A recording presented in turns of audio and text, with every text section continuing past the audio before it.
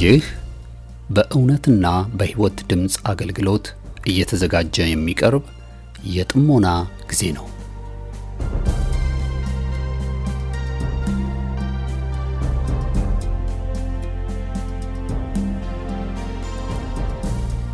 ጥሞና ወይም ተመስጦ በግል የሚደረግ ራስን ውስጥን የመመልከቻና የመመርመሪያ የጸጥታ ጊዜ ነው።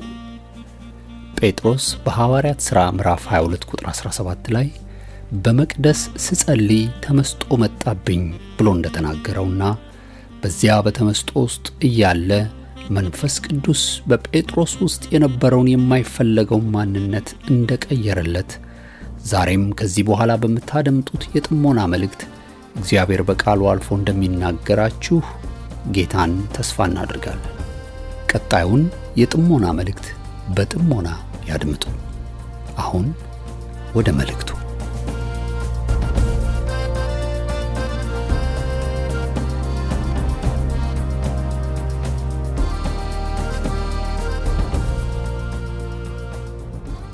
ባርካቸው ቅዱሳን ተለያየ ቦታ ተለያየ ስፍራ ከተለያየ ጊዜ የጌታ ጸጋ ሰላም ያላችሁበት የበዛ ይሁን።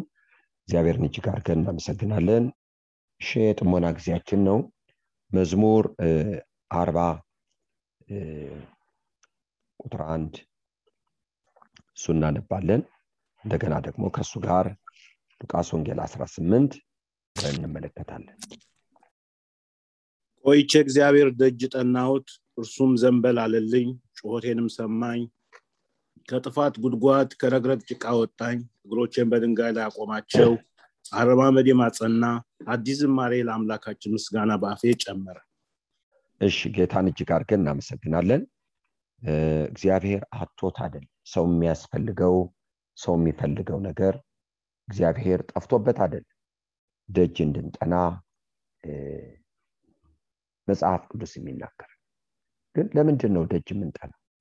ጉዳይ ያላቸው ሰዎች፣ ፍትህ የሚፈልጉ ሰዎች ጉንብስ ቀና እያሉ አንዳንዶቹ በድሮ ዘመን ገዢ ናቸው በሚባሉት ሰዎች በር ላይ ይቀመጣሉ። ገዢው ከቤቱ ሲወጣ እጅ ይነሳሉ፣ ደግሞም ከሥራ ቦታ ወደ ቤት ሲገባ ደግሞ እጅ ይነሳሉ። በንጉሱ ጊዜ እንደዚህ ነበር።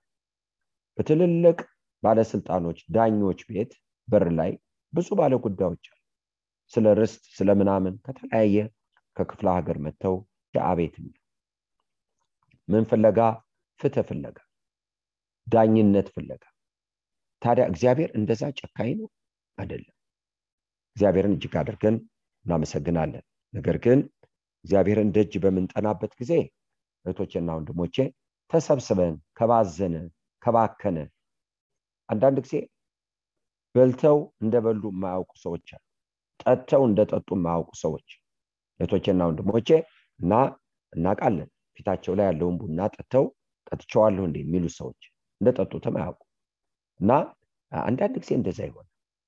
ጸሎት የምንፈልገው ነገር በቃ በእግዚአብሔር ፊት ተናገር ሆሆ የሆነ ላይ የሆነ ከህይወታችን ጋር የማይያያዝ እኛ ከምንሰራበት ጋር የማይያያዝ ይሆን።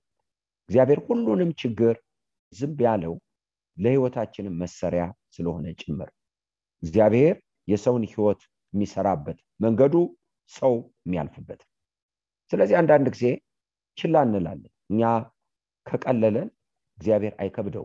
በእርግጥ ቢያዝን አለማረም ያለን ልጅ ወላጅ እናት ታዝናለች፣ አባት ያዝናል። ግን ምንም ማድረጋቸው እንቢ አልፈልግም ካለ ምን ማድረግ ይችላልላችሁ? ሴት ልጅ እንዲልት በአሁኑ ጊዜ እነዚህ ፈተናዎች እየተበራከቱ እህቶቼና ወንድሞቼ፣ ግን መጽሐፍ ምን ይላል? ደጅ የሚጠና ሰው ነገሩን ያከበደ ሰው እንዲከብድ ከብዷል ማለት ወሳኝ ነው ማለት። ስለዚህ ተሰብስበን ዋጋ ከፍለን በጌታ ፊት ደጅ እንጠናለን፣ እሱን እንማጸናለን።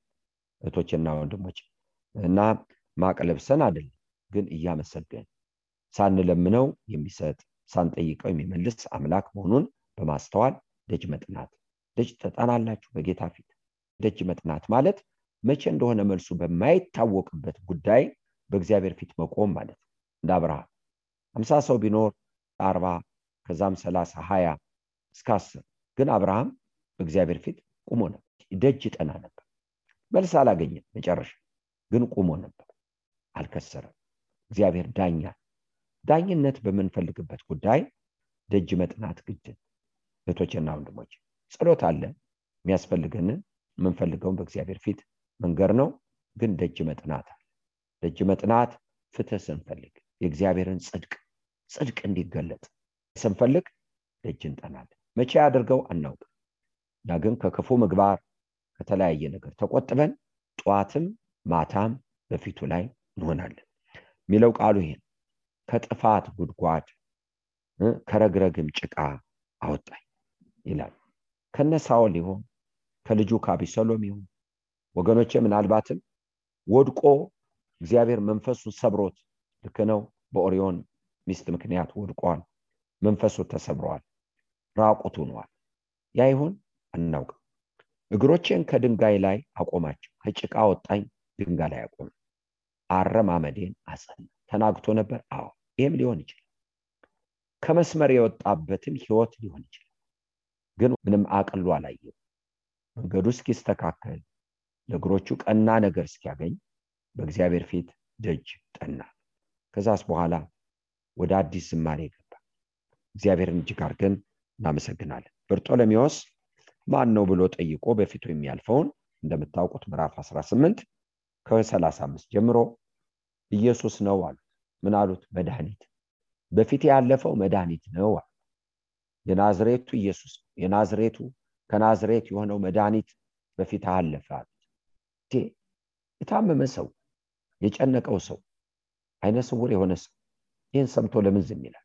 መድኃኒት ነው በፊቱ ያለፈው። ለአንዳንዶቹ ሰው ነው፣ ለአንዳንዶቹ ጥሩ አስተማሪ፣ ለአንዳንዶቹ ደግሞ መሲህ ነው። መድኃኒት ነው፣ ምትክ የሌለው መድኃኒት። ጌታን እጅግ አድርገን እናመሰግናለን። እሱ ይህን ሲያልፍ ኢየሱስ ነው ብሎ ባሉት ጊዜ ማረኝ እያለች ማረኝ ማረኝ ማረኝ ማረኝ ብርቱ ጮኸት። ግን ዝም በል አሉት። ለምን? በሽተኛ እኮ ነው፣ መድኃኒት ነው የሚፈልገው። ዝም በል የሚሉ ያልታመሙ ናቸው። በሱ ጫማ ውስጥ የሉ። እሱ ግን ገብቶታል። መድኃኒት የምን? የሁሉ መድኃኒት፣ የዓይንም ከእግር ጥፍር እስከ ራስ ፀጉር፣ ለነፍስም ለስጋ ለሁለንተና መድኃኒት በፊት አለፈ አሉት። ለማን? አካለ ጎደሎ ለሆነው ሰው፣ መድኃኒት ለሚያስፈልገው ሰው። እህቶቼና ወንድሞቼ እሪ አለ እህቶቼ። ስለዚህ ደጅ ስንጠና ብዙ ነገሮች ይመጣሉ የሚያታክቱ። እግዚአብሔር አይሰማም፣ እንደዚህ ነው እንደዛ ነው የሚል የሚያሰለች ነገር ግን መቀጠል አለበት።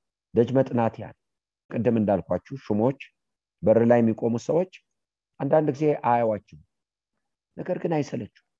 ነገም ከነገ ወዲያ ጌታም ይህንን ባህሪ በሉቃስ 18 ጠቅሶት። በአንድ ከተማ አንድ አመፀኛ ዳኛ ነበር። እግዚአብሔርን አይፈራ፣ ሰውንም አያፍር። ድሃ መበለት ፍረድልኝ እያለች ተዘነዘንሰው፣ ግን አልወደደም።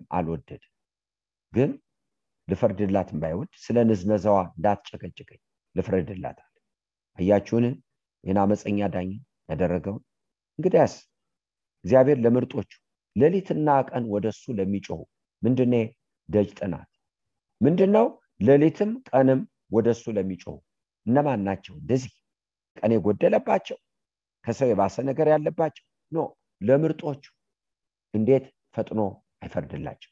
እህቶቼና ወንድሞቼ ደጅ መጥናት ተማሩ። ደጅ የሚጠና ሰው ትሁት ሆኖ ራሱን አዋርዶ ደጅ መጥናት በጌታ ፊት የቱም ይሁን፣ ለባል ሊሆን ይችላል፣ ለሚስት ሊሆን ይችላል፣ ለልጅ ሊሆን ይችላል፣ ለጤና ሊሆን ይችላል፣ ለየትኛውም አቅጣጫ። ስለዚህ በርጦለሜዎስ መድኃኒት ነው ያለፈ ሲባል እንዴት ዝም ይባላል? እሪ አለ። ጤነኞች ዝም በላሉት። በሽተኛው በርጦለሜዎስ ግን ኖ አለ። እነሱ ከጤና ዝም በል የሚሉት እነሱ ባሉበት፣ እሱ ደግሞ እሱ ባለበት ነው የሚጮህ። የዳዊት ልጅ ሆይ ማረኝ። አፈረ አላፈረ ጌታ አምጡት አለ። መምሩ ይፈልጋል። ይዘውት መጡ። ምን እንዳደርግልህ ትወዳለህ አለ ዳኛው ጌታ። አይነ ስውር እንደሆነ አዎ፣ ግን ዳኝነት መጣ። የሱ ቀን መጣ። የሱ ሰዓት መጣ። በዝርዝር ቢናገርም በርጦሎሜዎስ እንደ ቃሉ የሆነው ይሆንለት፣ ግን ያለው አይ ዘንድ ነው አለ። እምነትህ አድኗል አለ። አየም ተከተለው። የሐዲስ ዝማሬ የሐዲስ ቀን ከየት ይወጣ? ከደጅ ጥናት ይወጣ። ብዙ ጊዜ ደጅ መጥናት አንወድም። አሁን ደግሞ ያለው አይምሮ ለዛ አይመችም። ምግቡ ፋስት ነው፣ ጉዳይ ማስፈጸም ፋስት ነው፣ ገንዘብ ማውጣት ማስገባት ፋስት ነው። ሁሉ ነገር ከፍጥነት ጋር የተያዘ። መንፈሳዊው ነገር ግን እንደ ድሮ በድሮ መንገድ ነው ያለው።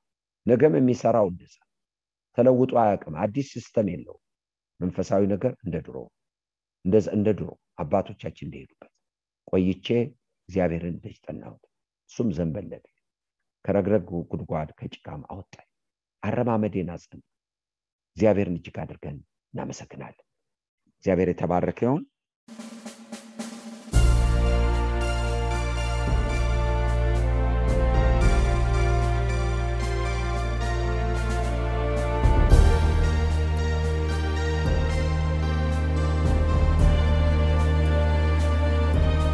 እስካሁን ስታደምጡት በነበረው የጥሞና መልእክት ለሕይወታችሁ የሚጠቅም ለነፍሳችሁ መብልን ከቃሉ እንዳገኛችሁ ተስፋ እናደርጋለን።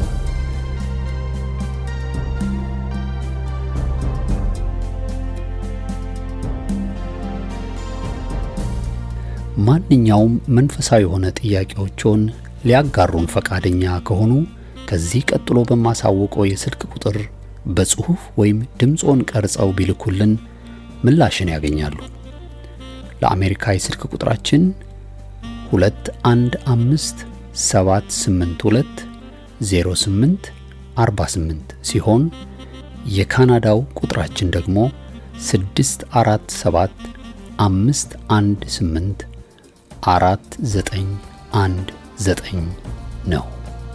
የእውነትና የሕይወት ድምጽ አገልግሎት። የእግዚአብሔር ጸጋ ለሁላችንም ይብዛልን። አሜን።